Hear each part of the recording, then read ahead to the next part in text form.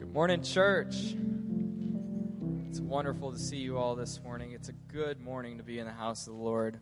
We'd like to just say welcome. Welcome to any of you who are visiting here with us. We'd like to just make sure we at least say hi to you and get to know you this morning a little bit. If you're watching online, we'd like to invite you to connect with our online hosts. There's always a button there to connect, ask questions, and just check in. Chat in that live stream as well, and just let us know who you are and that you're here this morning. As we go into time of worship, we just want to make you all aware that after the third song, we're going to have a time of prayer this morning. So we're excited for that. We're going to have people up here at the front to pray with you. So if God puts it on your heart, maybe he works through you during worship this morning and puts it on your heart to come up here and just get prayer and pray with somebody who's going to be up here at the front. I'd like to invite you just to stand as we prepare our hearts in worship this morning. There's a book that I read many years ago. It's called Worship is What by Tom Crater. And in his conclusion of this book, he says this: above all, keep seeking after the objective of our worship, Almighty God. He promises that if we seek him with all of our heart, we will surely find him. And he shares this passage, Jeremiah 29, verse 13. It says here, "You will seek me and find me when you seek with all of your heart. I will be found by you, declares the Lord." This morning, church, are you seeking with all of your heart? If you're not, I challenge you just to ponder this question as we worship this morning. What's stopping me from seeking the Lord with all of my heart?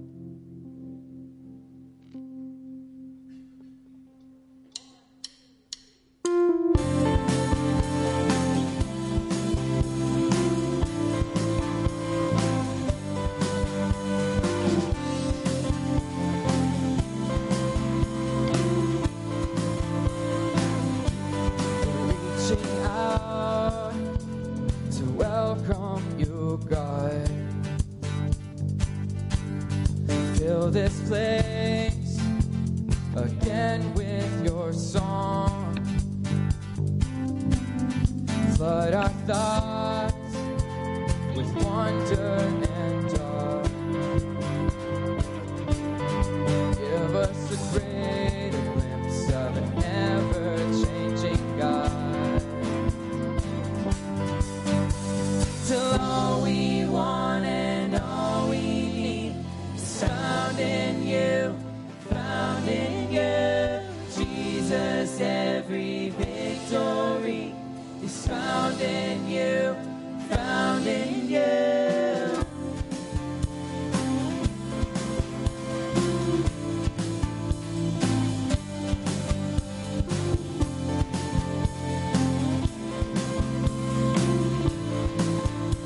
Open wide our hearts to yours, open wide our hearts now to yours.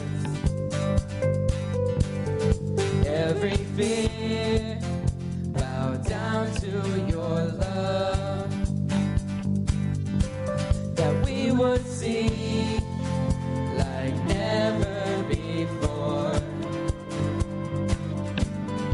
Give us a greater glimpse of an ever-changing God, 'cause all we want and all we need is found in you, found in you, Jesus.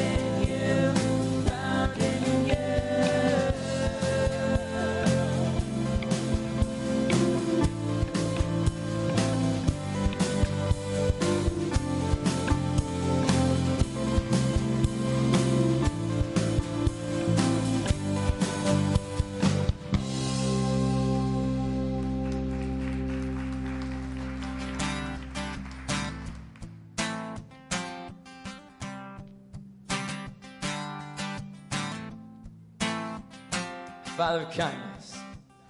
Father of kindness, you have poured out grace. You brought me out of darkness. You have filled me with peace. Giver of mercy, you're my help in time of need. Lord, I can't help but sing. Faithful, faithful you are. Faithful forever you will be. Faithful you are. All your promises are yes and amen. All your promises are yes and amen.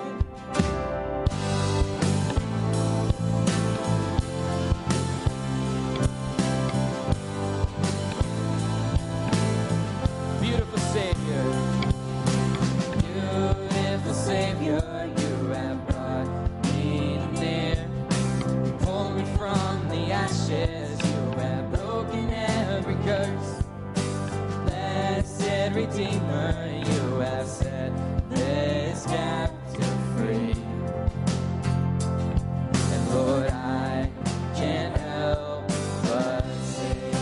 Faithful, faithful you are. Faithful forever you will be. Faithful you are. All your promises are yes and amen. Sing it out. 'Cause all your promises are yes and amen. Faithful, faithful you are. Faithful forever you will be. Faithful you are.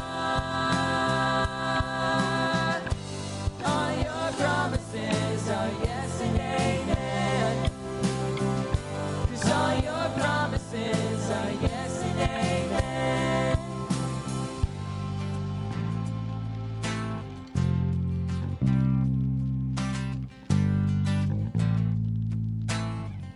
I will rest. I will rest in your promises. My confidence is your faithfulness. So I will rest in your promises. My confidence, oh, is your faithfulness. I will rest in your promises. My confidence is your faithfulness. So I will rest in your promises. My confidence is your faithfulness. Faithful, faithful you are. Faithful forever you will be. Faithful you are. All your promises are yes and amen. 'Cause all your promises are yes and amen. All your promises are yes and amen.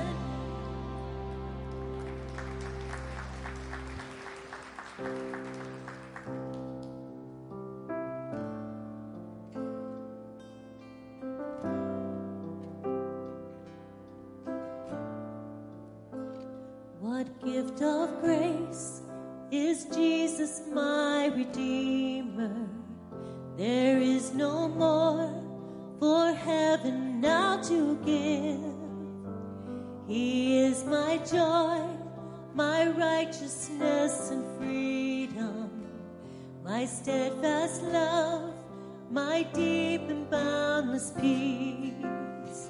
To this I hold, my hope is only Jesus. For my life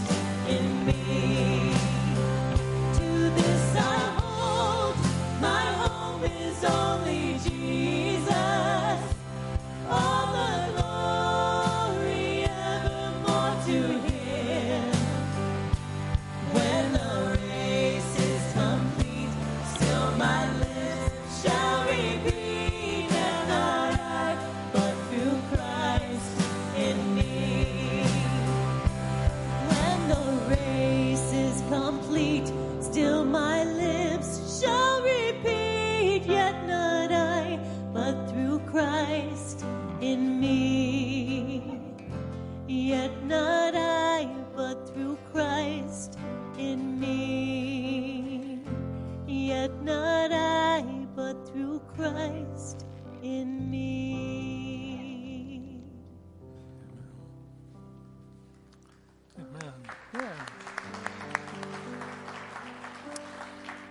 In Jeremiah chapter 1, God reminds Jeremiah that before he was even formed in the womb, he knew him. You know, we serve a God that knows what we need even before we ask. And it's through Christ working in us that we can accomplish all that God has for us, individually and together. And so a big part of that is just in our relationship with God, how we talk to him through prayer. So prayer is an important part of how we love God. It's an important part of how we discern his will, and it's an important part of what guides and leads our ministry. And so prayer is important to us at Springbrook. If you're watching with us online this morning, our online hosts are available to pray with you. There's a place for you just to click that link. If you'd like to pray with one of our online hosts, they'd be more than happy to do that with you. You've got a communication card in your chair, and you can share any prayer requests that you might have with us, and our prayer team would love the opportunity to pray with you. But this morning, the second and the fourth Sunday of every month, we like to gather together, and we have what's called upfront prayer. And so I'd like to invite our elders, members of our prayer team, or any small group leaders that would like to come forward. We'd love the opportunity to pray for you. And so our team's going to come forward now. And during this next song, you can just make your way up to the front. Any member of our prayer team up front would love the opportunity to pray with you. But let's just use this as an opportunity to come before God that already knows what you need before you even ask. It's an opportunity for us to praise and to celebrate, and I would love the opportunity to pray with you. So during this next song, just make your way to the front. Then Kyle will close us in prayer, and we'll continue our worship.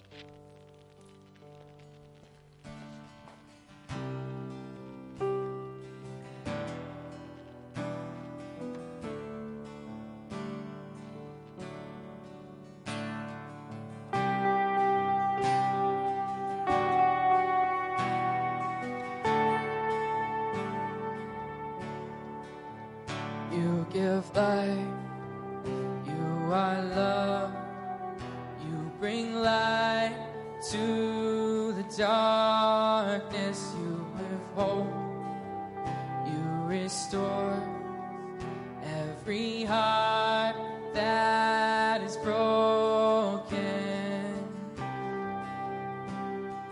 Great are you, Lord. It's your breath. It's your breath in our lungs, so we pour out our praise. We pour out our praise. It's your breath in our lungs, so we pour out our praise to you only.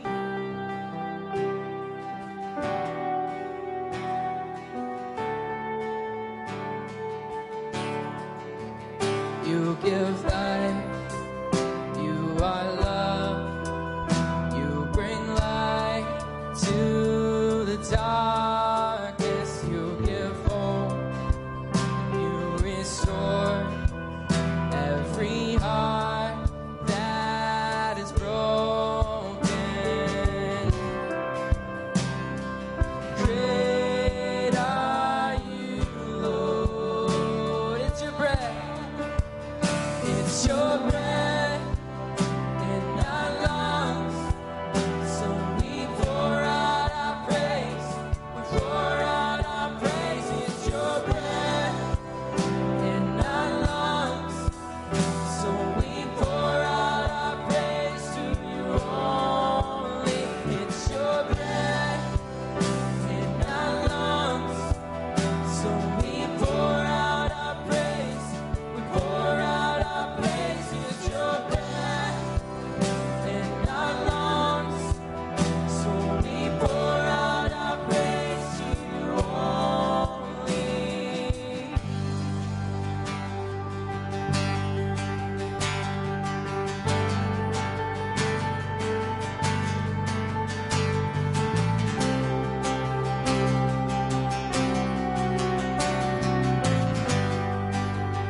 In all the earth,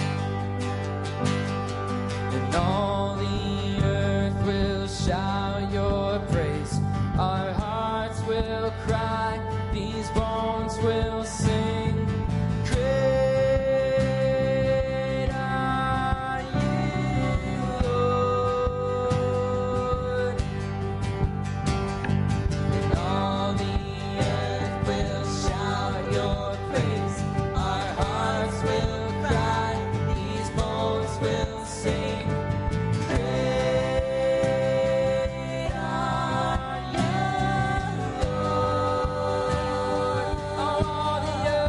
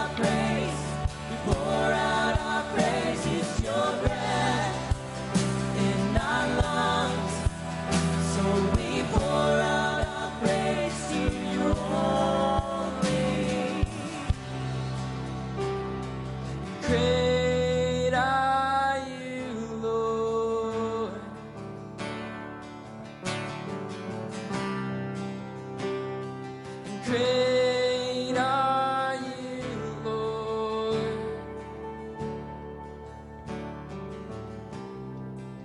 Heavenly Father God, we just thank you this morning. God, we sing Great Are You, Lord, not because for the will of doing so for this song, but God, because of what you've done in our lives.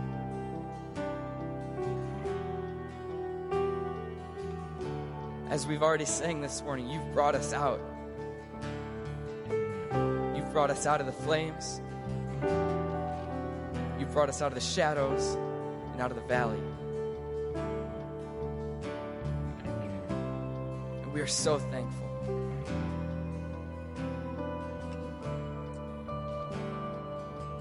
God, we're so thankful that when you say that we can seek you and you will be found, as long as we are seeking with all of our hearts. God, many of us have found you this morning. God, for those of us that haven't found you, I pray that you would just lay heavy on our hearts.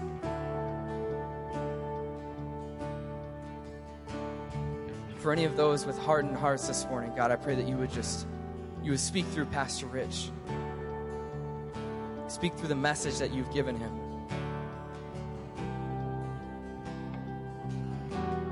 Pray that your words would penetrate our hardened hearts.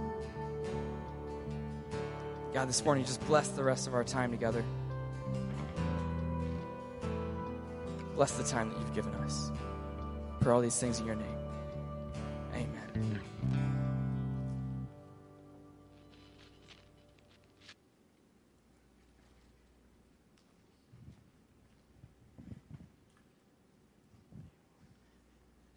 Hey, good morning, everybody. Welcome to Springbrook. My name is Jeff. I'm one of the pastors here.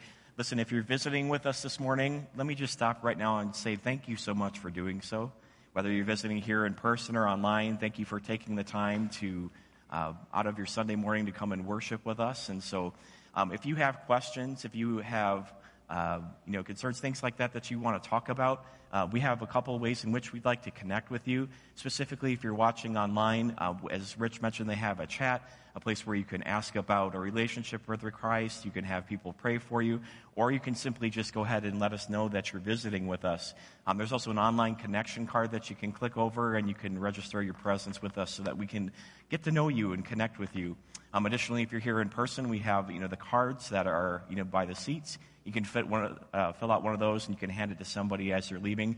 Or if you're like me, you can simply just text here to the 844-238-7507, and we will register that you're here visiting with us. But please do so, because we do want to get to know you and connect with you. Coming up on the 29th, which is just around the corner here, we have the a little bit of a different order. My apologies for that. But we have a parent meet and greet. So this is my forte here.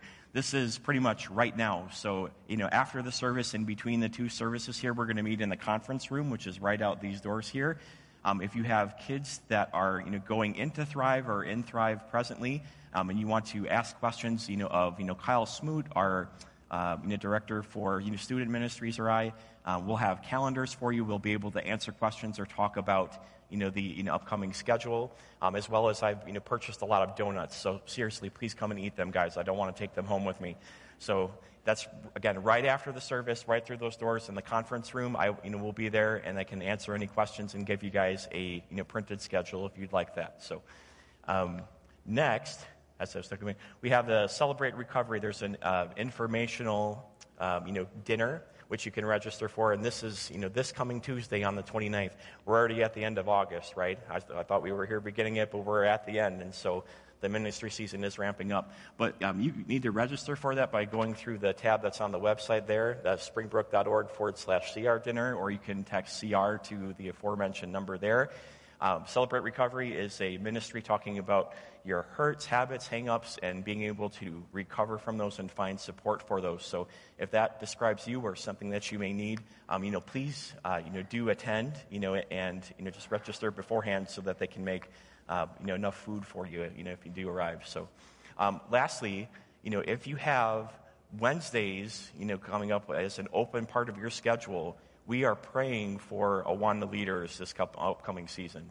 So Awana we want to use as an outreach to our community to have kids come in through those doors and learn Bible verses and talk about Jesus Christ, but we have to have enough people available in order to do that. And so, again, we are praying for leaders, praying that if you are hearing me talk right now and you have that available in your schedule and you do want to serve, coming up on, the 30th of, the month of August, they have, I believe, the first informational session and training starts, and then the next week on September 6th, they have the next portion of that. But you can go to springbrook.org/Awana, and you can put your information in there and let us know that you're available. There's also a wait list right now for kids who want to attend.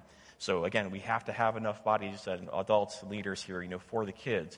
And so even if you don't have that time available, would you just please join us in praying for those leaders to step forward? We would like every single kid that wants an opportunity to be able to attend that ministry to be able to do so. So please, pray with us in that vein. So thank you very much, and Pastor Rich will be out in just a moment here.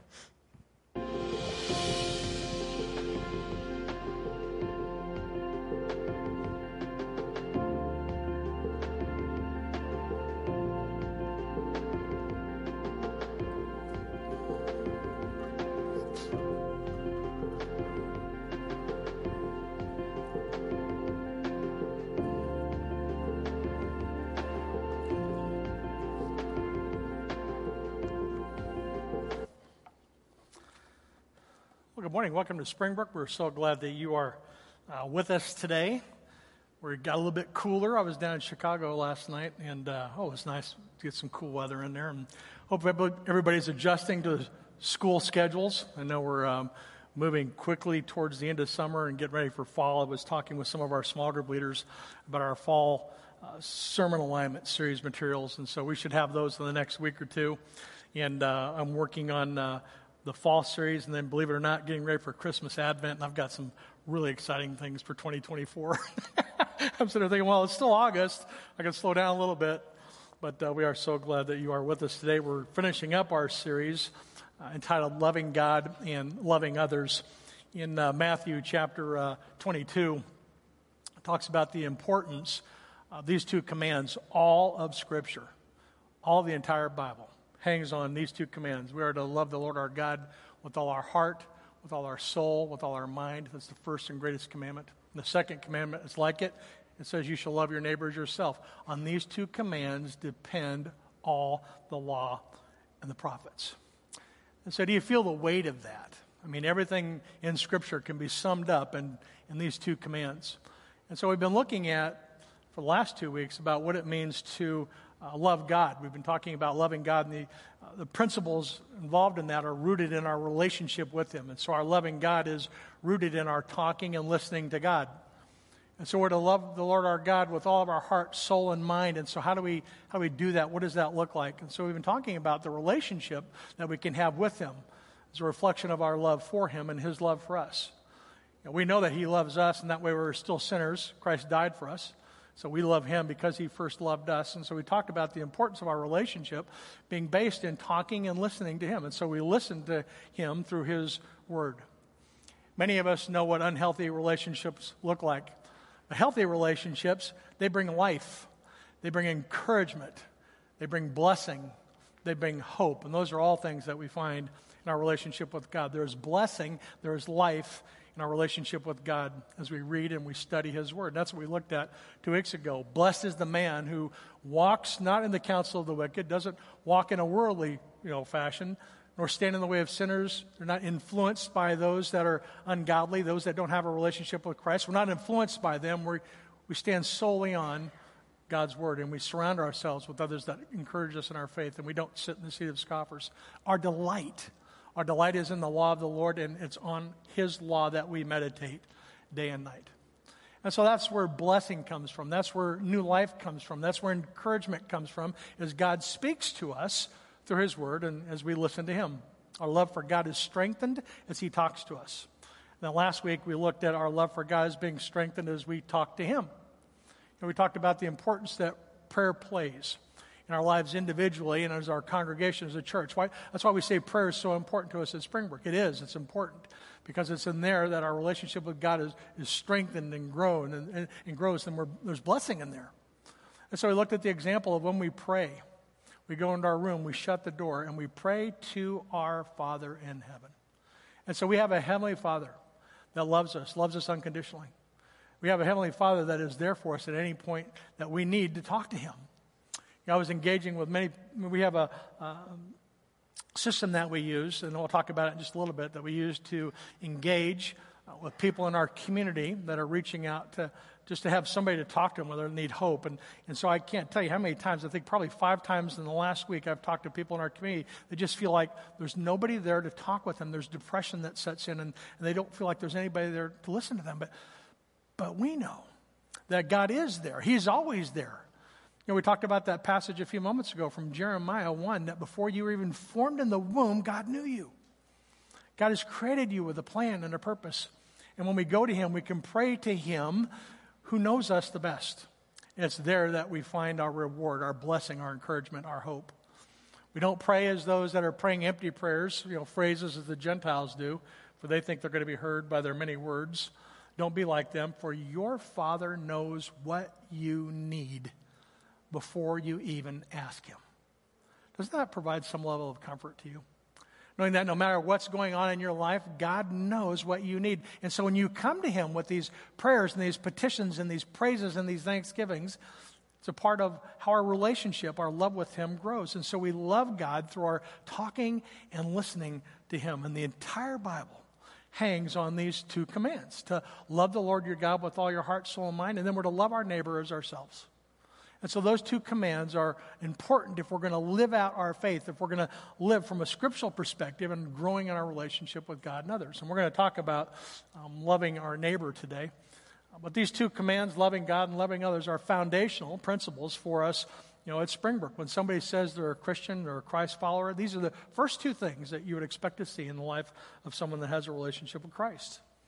We've been looking at loving God. In just a moment, we're going to look at loving others. But there's 3 other commands that Jesus gave us that are also critically important. And He gives these commands to the disciples right before He would ascend to heaven. And they're found in Matthew 28. He says we're to go, therefore, and make disciples of all nations, baptizing them in the name of the Father, the Son, and the Holy Spirit, and teaching them to observe all that I have commanded you. And lo, and behold, I will be with you to the very end of the age. And so we have 3 other commands. We're to go, we're to baptize, we're to teach, we're to help others to understand their need and their need for a relationship with Christ and the hope and the new life that is found in that. And then baptism is a symbol of our unity with Christ. It's a symbol of who we are together. It's reflective of being a part of this family of believers. It's about being involved in biblical community. Individually, we have a relationship with Christ, but together we are something different as the body of Christ. And then we looked at what it means, to teach and obey, obedience to God's word. And so those 3 commands are also equally important. And so these 5 commands are foundational principles for us at Springbrook as we think about what our ministry looks like. And so you've got a little bookmark there. And I think I introduced this to you 2 weeks ago. You should have another one there this morning. But these principles are a reflection of what it means to be a disciple. You can go into any Christian church, any church that claims or calls on the name of Jesus, and they will tell you that disciple making is important. Every church will tell you disciple making is important. But very few churches can tell you, okay, well, this is what it looks like. It'd be like me telling you this morning, okay, I want you all this morning, when you get home today, to go make a cake. Okay, we're all going to make cake today. And so when you get home today and somebody says, what did you learn at church? You go, I don't know. He said something about making a cake, but I have no idea what he's talking about.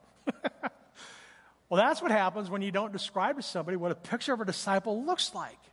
You can't say, let's go make disciples, and then not have a picture of what it looks like. And so these 5 things are foundationally important to us with regard to understanding what it means to make a disciple.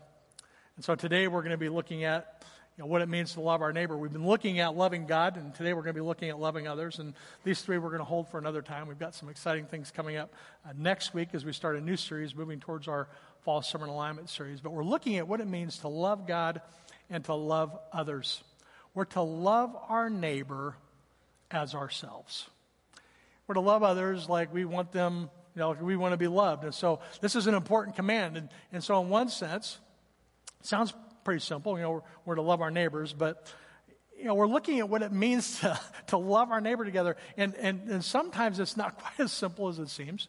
And so we want to look today at what it means to love our neighbor. I want you to be encouraged today as you think about the fact that God loves you. He's got a plan and a purpose for you, and that relationship with God is so important. But who we are together is equally important. And the love that we have for others is equally important. In fact, it's as equally as important as our love for God. And all of Scripture hangs on that. So what does it mean to love your neighbor?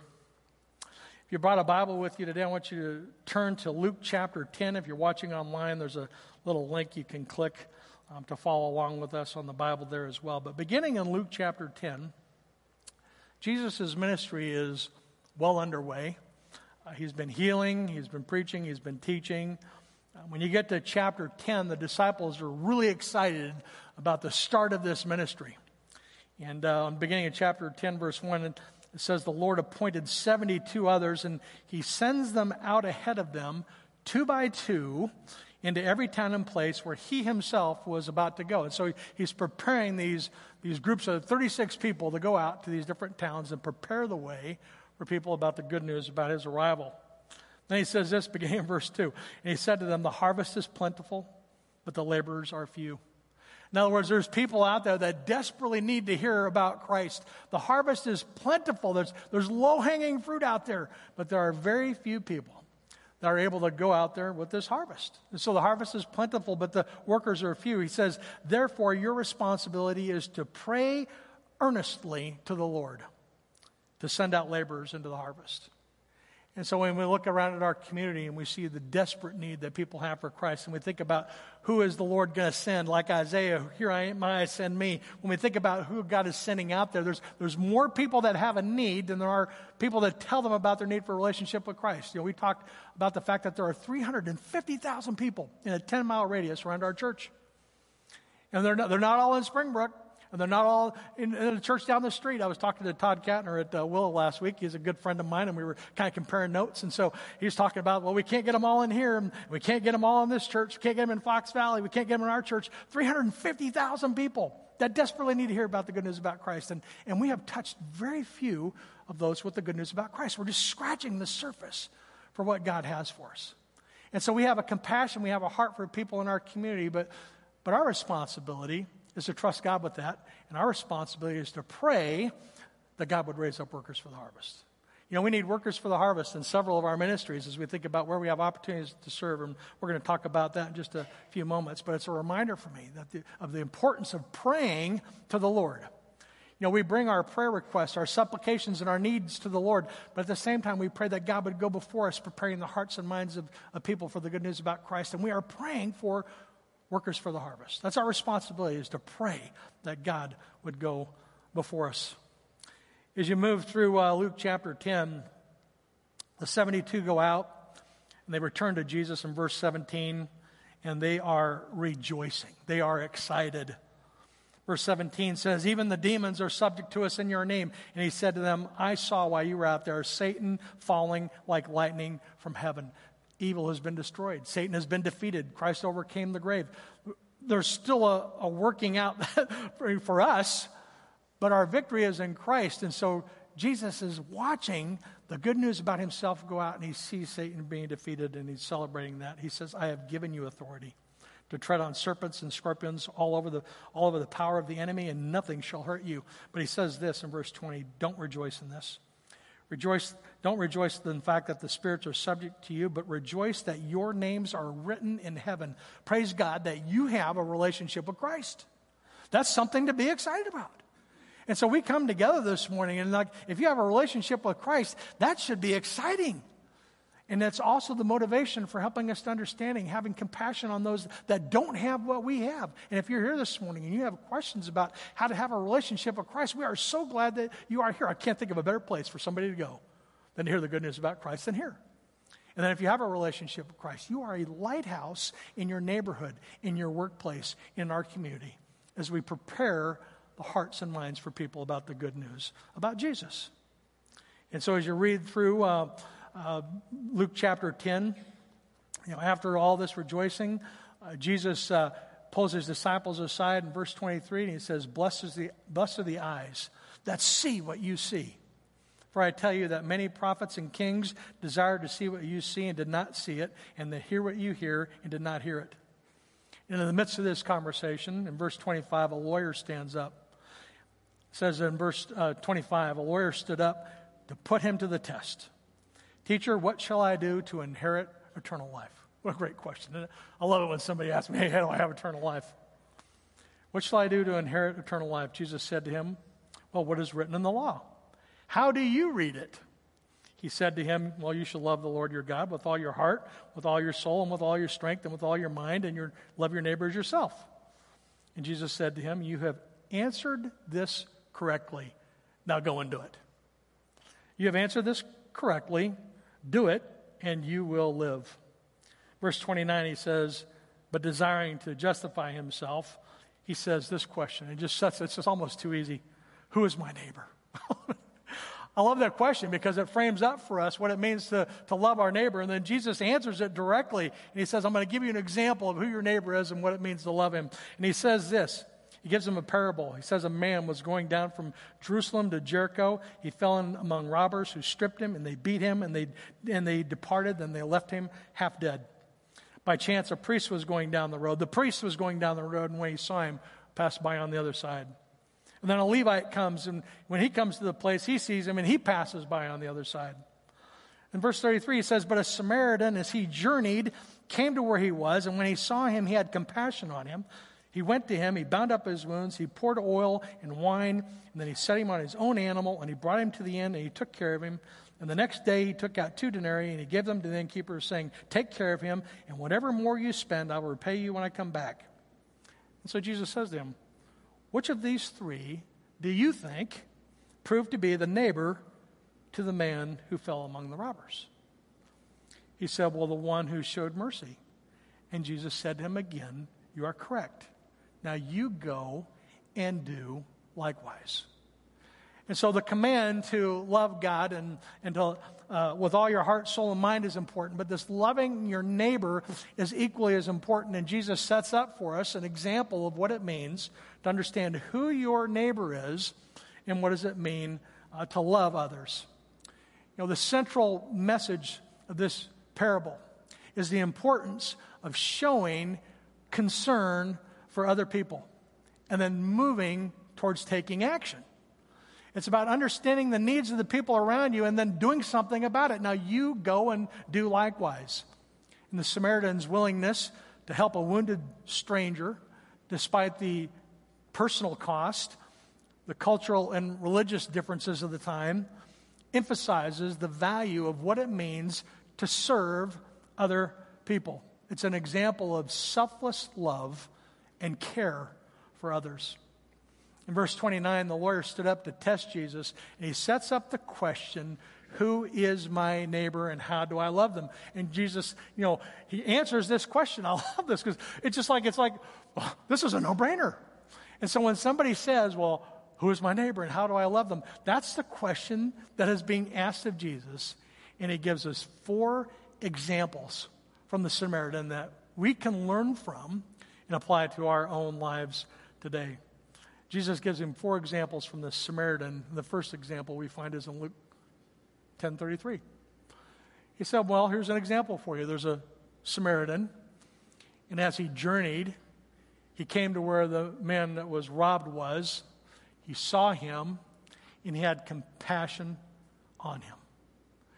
And so what are some of the observations that you can make as you look at this passage? What was the Samaritan doing when he came along the man that had been robbed? What was he doing? He was on a journey, right? He was going somewhere. He had some place to be. And so it wasn't like he was just, happened to be out there. I mean, the man was expected somewhere. I know maybe he was trying to get to work on time. What does it mean to be on a journey? What does it look like for you? Maybe you're on your way to school. Maybe you're on your way to work. Maybe you're down to your neighbor's house. Maybe you're trying to get home for dinner. He was on the way to go somewhere. And so he had some expectations in his own mind about where he was going. There was somebody probably on the other end waiting for him. It doesn't really matter where he was going or what he was doing. I would love to know where he was going. When I get to see the Samaritans, like, hey, where were you going when you were journeying? Think about some of the things that we're always going somewhere, aren't we? I mean, you were coming to church this morning, and when you get done here, you're going to go somewhere. And when you get done with that, you're going to go somewhere. When you wake up Monday morning, you're going to go somewhere. You're going to get on the bus. You're going to go to school. You're going to go work. We are always going somewhere. I'm even going to bed. I mean, we're always going somewhere. He was on a journey, but he stopped. He stopped. He came to where he was. He saw, and he stopped. He stopped out of compassion. He gave his time out of compassion.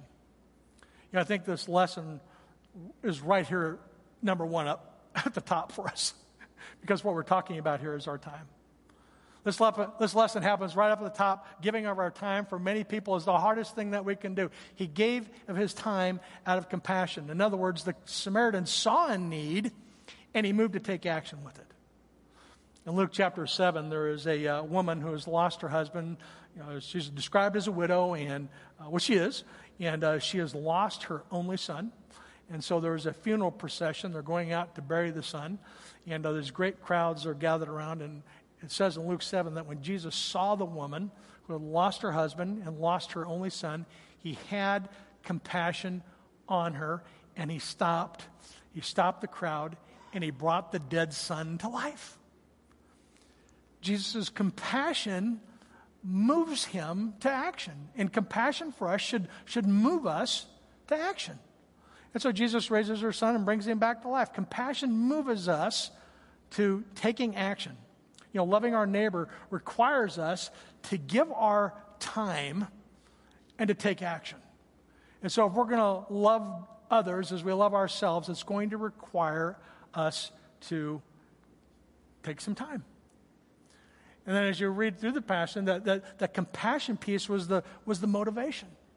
And so when we look out on the people around us, we have to see people from God's perspective. We have to look at people and ministry and opportunities that God has for us and let those things move us to compassion so that we can take action. We give our time and we take action. We have to do something with what we know. We don't just go, oh, sorry, and keep moving.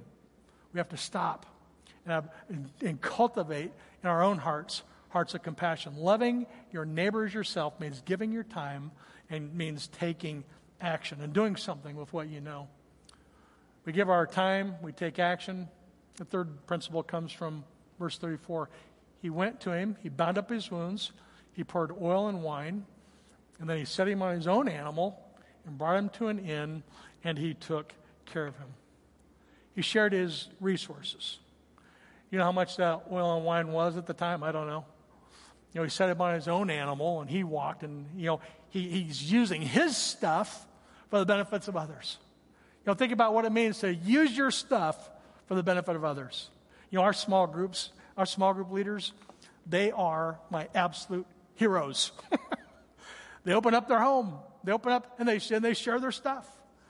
People that are serving others, and they're taking this, and they're saying, this is mine, but I'm going to use it for God, and they share. And that's what it means to love others. It's sharing our resources with a generous and giving heart.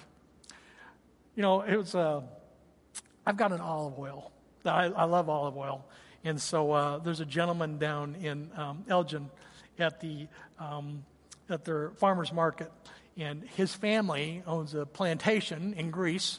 And so I had an opportunity to go there many years ago. And so I fell in love with Greek oil. I'm kind of an oil snob, I guess. I don't know. But this guy brings the olive oil. His family's got this plantation. He brings his oil over. It's expensive oil. And I really like it. So I bought a jug of it. And so I've got this little bottle sitting out on the countertop. And so I pour it on different stuff. And then I realized other people were using that my good oil. And so my wife buys this bottle of oil at Costco, it's Kirkland brand. I'm thinking, so I got another bottle and I poured it there and I said, well, you guys use this stuff. I'm saving my good oil for good stuff. I know it's a shame on me. I got over it. I shared it with you, and so now it's a confession.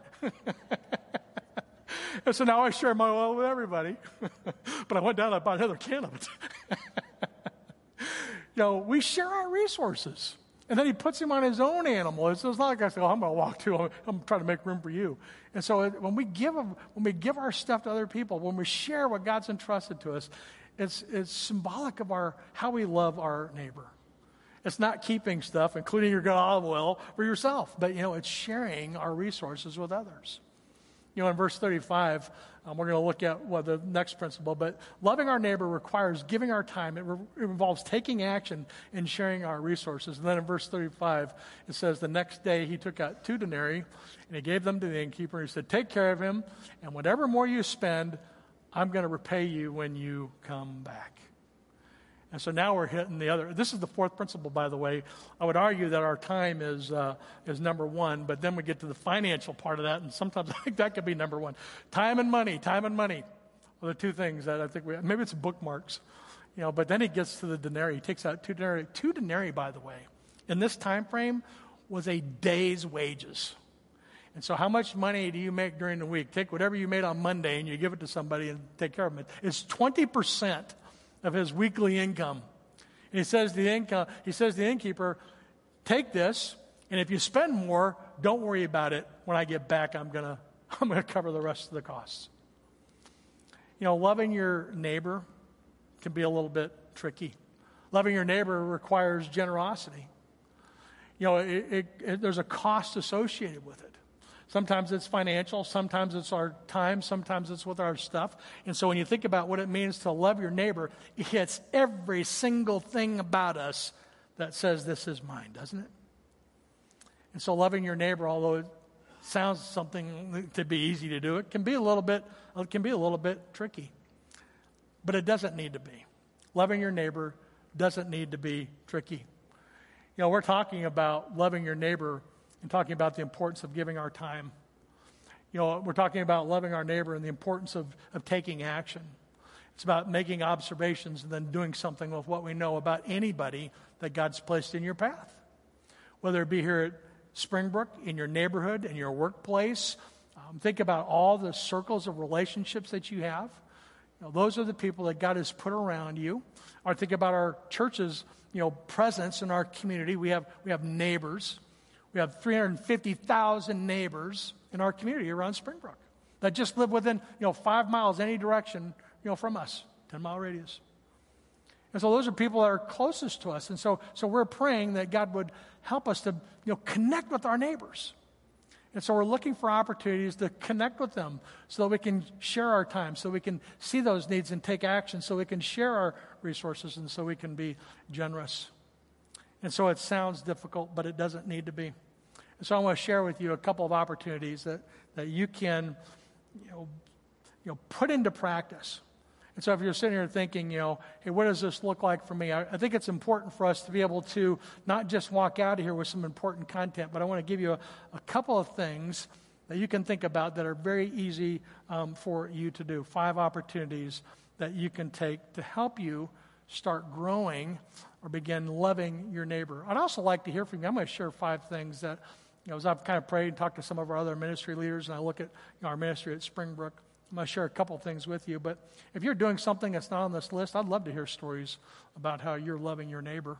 And so I'm going to give you 5 ideas, but you can go to springbrook.org/stories. It's on our app, or you can just email me.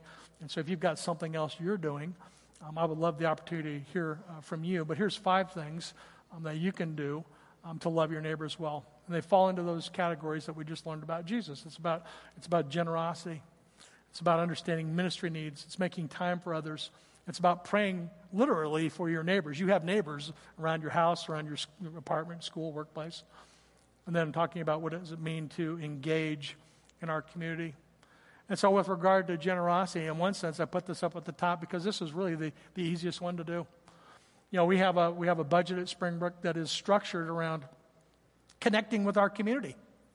And so we take with the utmost importance and priority, who our church is and how do we reach and connect with people in our community. And so we want to help people get connected vertically to a relationship with Christ and horizontally to the body of Christ. And so our budget is structured around helping people to get connected so that they can begin to experience growth. And so then we want to help people to grow in their faith so they become mature, so they can understand God's will and purpose for them. They can be encouraged in their faith, and they can grow towards Christ likeness. And then we spend, almost 25% of our time equipping saints for ministry. The Bible teaches that every believer has a spiritual gift to be used for the building up of the body of Christ and for God's glory. And so we spend a significant portion of our time investing in and equipping our church for the ministry that God has for them. And then we send people out into our community, into our region, and ultimately into our world. And as we move into 2024, one of the things that we're praying for is that we can continue to have a significant impact on mobilizing our church to take the good news about Christ to the ends of the earth. We've got some great relationships with the Timothy Initiative. We've got some missionaries that we're supporting down in Mexico. If you want to know more about our ministry and about our missions initiatives, you go to springbrook.org/missions. It's on our website. It's on our app. And so, but it's important for you to know that through your tithes and offerings and through your generosity at Springbrook, we're able to accomplish the ministry that God has for us here at Springbrook. And so I am so grateful for your generosity. This is such a generous church.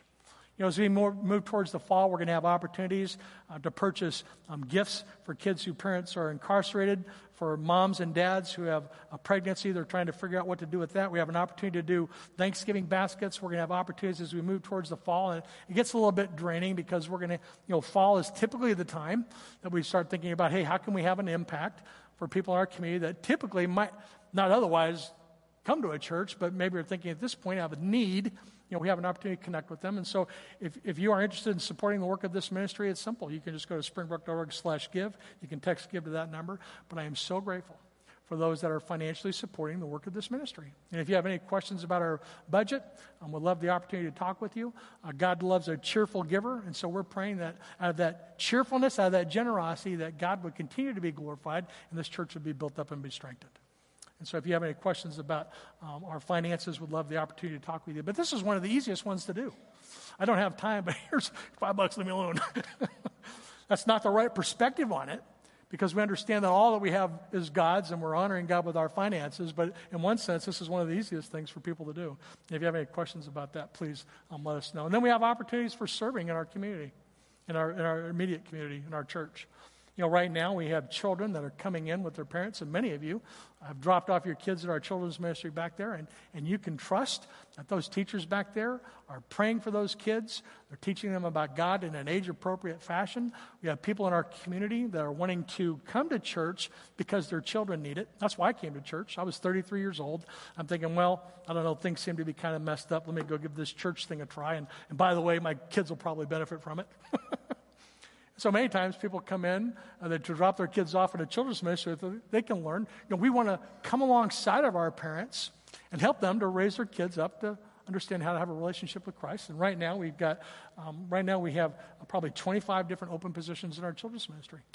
And so if you want to be a part of our ministry to reach this next generation, I know that Rebecca has got a sign-up sheet out in the lobby. She'd love the opportunity to talk with you. But if you can just give maybe an hour and a half of your time on Sunday to invest in kids, you can serve once a month. You can serve twice a month, however often you would like. But we have immediate needs in all these ministries. Lane Zahara right now is trying to gear up for our Awana that's going to be kicking off in probably about 3 weeks. And we have kids that are wanting to register, but we're having to tell parents, we can't register your kids right now until we know how many leaders we have. It's a 1-to-10 ratio, and we can't have 50 kids and one leader. And so Elaine is praying for workers for that harvest. And so our responsibility is to pray. So we're praying for workers in Awana. Pastor Jeff and Kyle Smoot are working diligently on our student ministries, and they have needs for leaders there. Kids Hope, we have schools in our community that are calling our church to say, we have families that have kids that are at risk. Do you have anybody at Springbrook that would be willing to come alongside of these kids, maybe one day a week during a lunchtime, during a break time, and just mentor these kids, just be available for them, talk to them, and have somebody that they can talk to? We had, at one point, we had 10 mentors as a part of our Kids Hope ministry, and I'm going to say it again. I got COVID just destroyed that ministry. And so, school got different. People's ability to meet got a little bit different. But as we move into this next, phase of what's happening culturally, schools are now reaching back out and saying, hey, if you've got anybody that would be available once a week to meet with one of these kids as a mentor, would love the opportunity to talk with you. And so we're in conversations with schools. Think about that for a second. Schools in our community are reaching out to us to ask for help.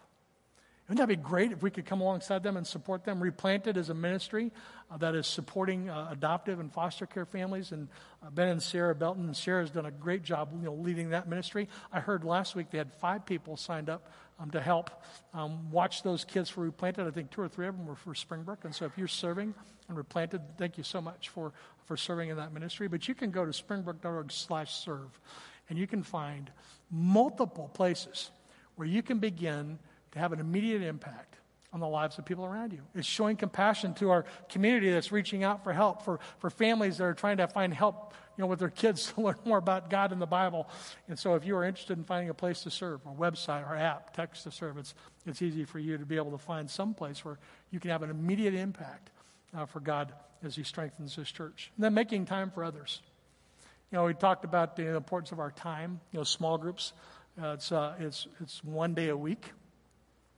And for our small group leaders, they will meet with a coach. They're working on a curriculum. Our small group leaders spend time preparing for that.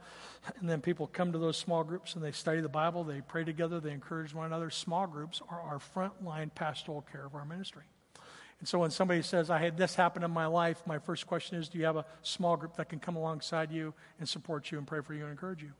And if you don't, we have a pastoral care ministry that will come alongside you that's designed to help our small groups or people that are not yet connected to a small group, because we care about people around us that are going through difficult times in their life. Our small groups are a great way to be encouraged and to learn. And on September 24th, we're kicking off a new small group sermon alignment series. We're going to be looking at questions and statements that sound true but are not. It's going to be a 7-week series.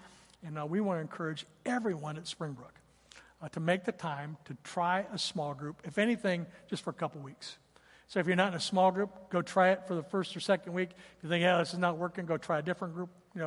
Our small groups right now are making room for people to come join a group. And if you're interested in maybe hosting a small group on your own, we'd love the opportunity to talk with you about hosting a group in your home as we move towards the fall. It's going to be easy this year. We're leveraging our subscription to Right Now Media, and we can get you set up for that. And then we have opportunities for you to actually pray for your neighbor. You have neighbors. If you have a house, you have neighbors.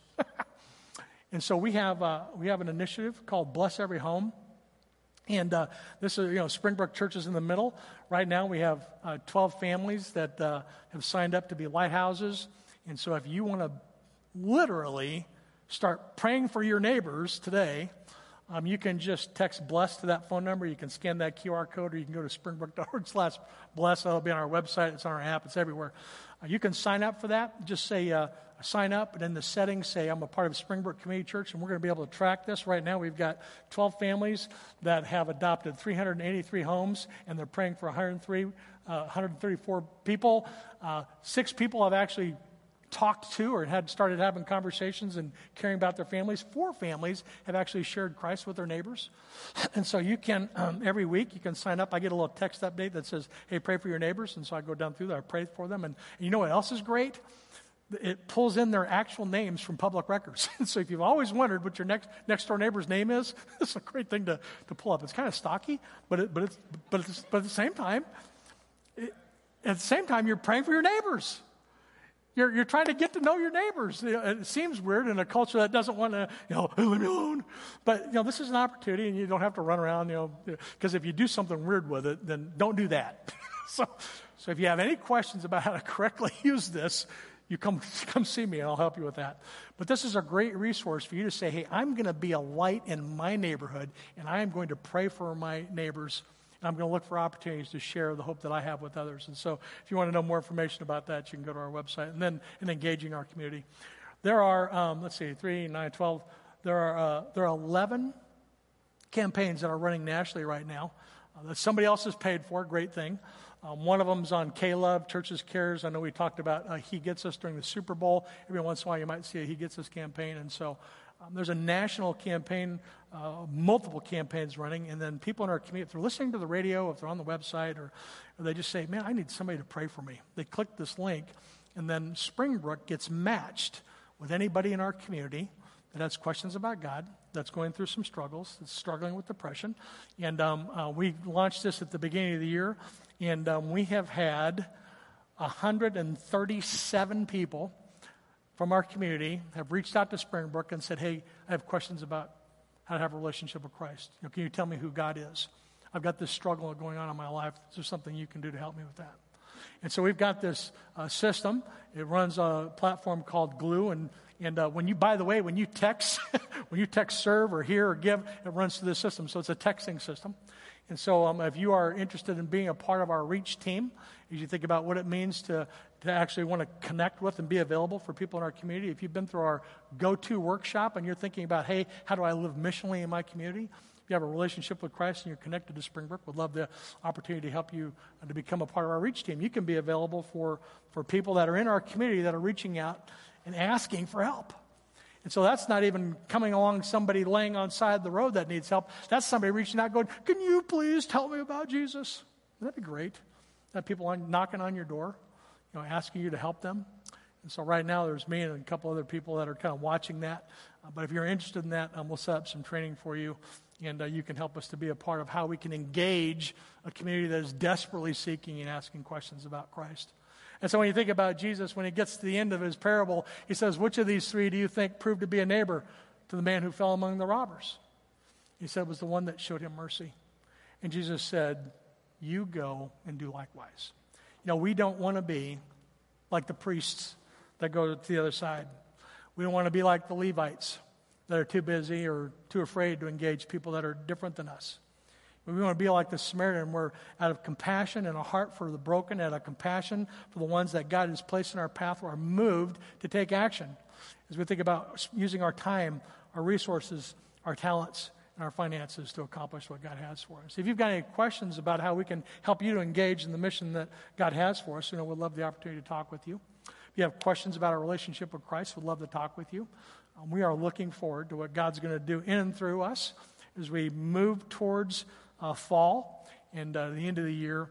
And I'd just like to invite you to pray with me that God would continue to go before us, preparing the hearts and minds of others for the good news about Christ, that he would grow up others in their faith that would be passionate about who they are in Christ and be moved towards compassion as they think about what it means to love God and love others. Would you pray with me? Father, we just want to thank you for this day you've given us today. And God, I thank you for the hope that we have in Christ. There's so many things for us to celebrate. I can't help but think about Jesus' words to the disciples when he says, rejoice in the fact that you are secure in who you are in me, that your name has been written in the book of life. And so, God, thank you for calling us into a relationship with Christ. And I just pray if there's others with us this morning that have questions about what that looks like, God, that your Spirit would move them to cross that line of faith, that they might become fully devoted followers. And God, I just pray that you would continue to go before us as we seek to effectively reach this community for Christ. Thank you for your provision. God, thank you for the opportunities that we have to encourage one another. Thank you for the blessing that comes from being rooted in your word. God, we commit our lives to you. We commit this ministry to you. We commit this day to you. All for you and for your glory. We pray these things in Jesus' name. Amen.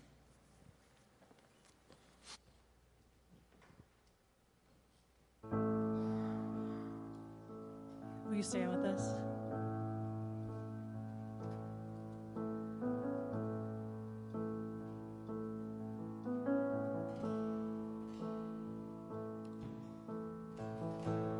Worthy is the Lamb who was slain. Holy, holy is he. Sing a new song to him who sits on heaven's mercy seat. Worthy is the Lamb who was slain.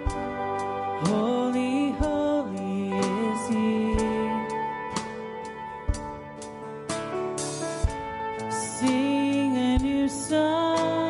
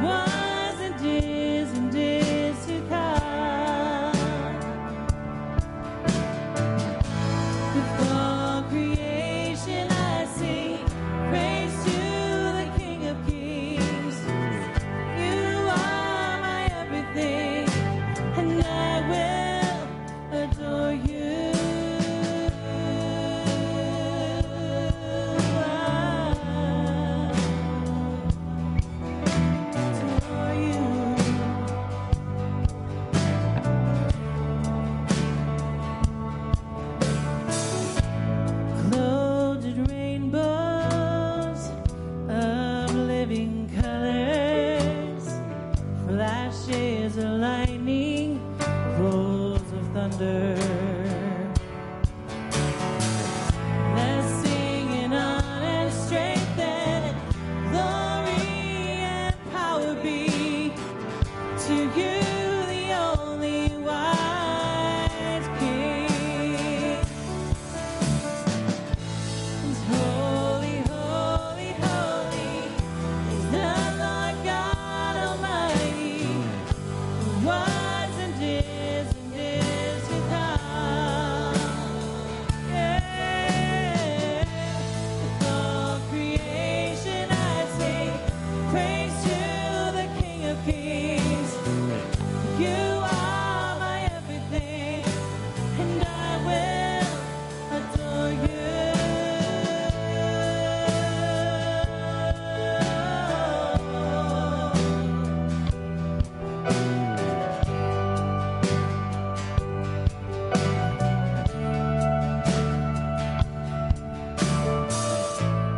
Filled with wonder, awestruck wonder, at the mention of your name. Jesus, your name is power, breath of living water, such a marvelous mystery. Yeah. Holy, holy, holy is the Lord God Almighty, who was and is to come. With all creation I sing praise to the King of Kings. You are my everything, and I will adore you. Holy, holy, holy is the Lord God Almighty, was and is to come.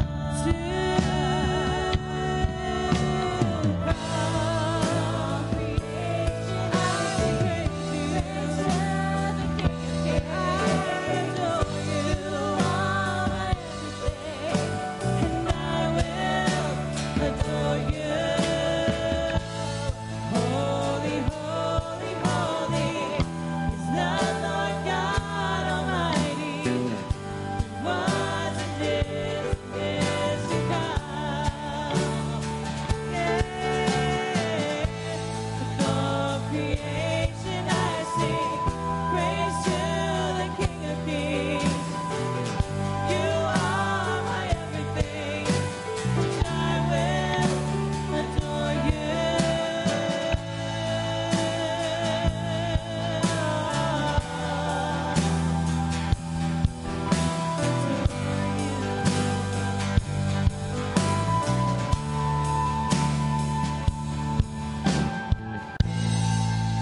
Heavenly Father God, we just thank you this morning. We thank you for allowing us just to sing holy, holy to you, Father. We're so thankful that you give us the ability to praise the King of Kings this morning. God, as we prepare to go from this place, I pray that we would just leave completely adoring you. God, through adoring you, I pray that we would go acting and being an example of what Jesus was to us. God, I pray that we keep that in mind as we focus on the goal that we talked about this morning of being a good neighbor. God, we thank you and praise you. In your name we pray.